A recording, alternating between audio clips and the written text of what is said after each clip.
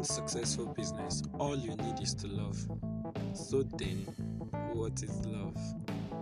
Love is complex, a mixed emotions, behavior, and beliefs associated with strong feelings of affection, protectiveness, warmth, and respect for another person. My name is Ayo Samuel Olorinjumolo, and I would say love is giving, being ready to give myself over and over again.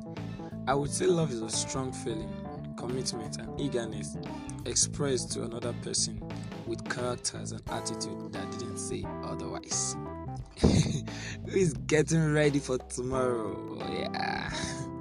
So, how do you show love to your customers? Number one, practice active listening. Be a good listener. Treat every customer like a valued partner. I know they are not always valuable. Don't mind me, that was a joke. Be transparent. Learn how to manage distract people. Be authentic in the interaction. And always remember to say thank you. Doing business with you is always a choice, so you should be thankful that you are being picked.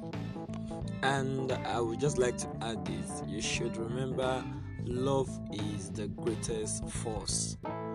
Fall in love with what you do, you're going to get the maximum results.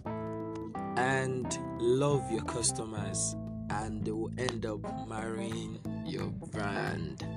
So have a great day. Enjoy the celebration tomorrow.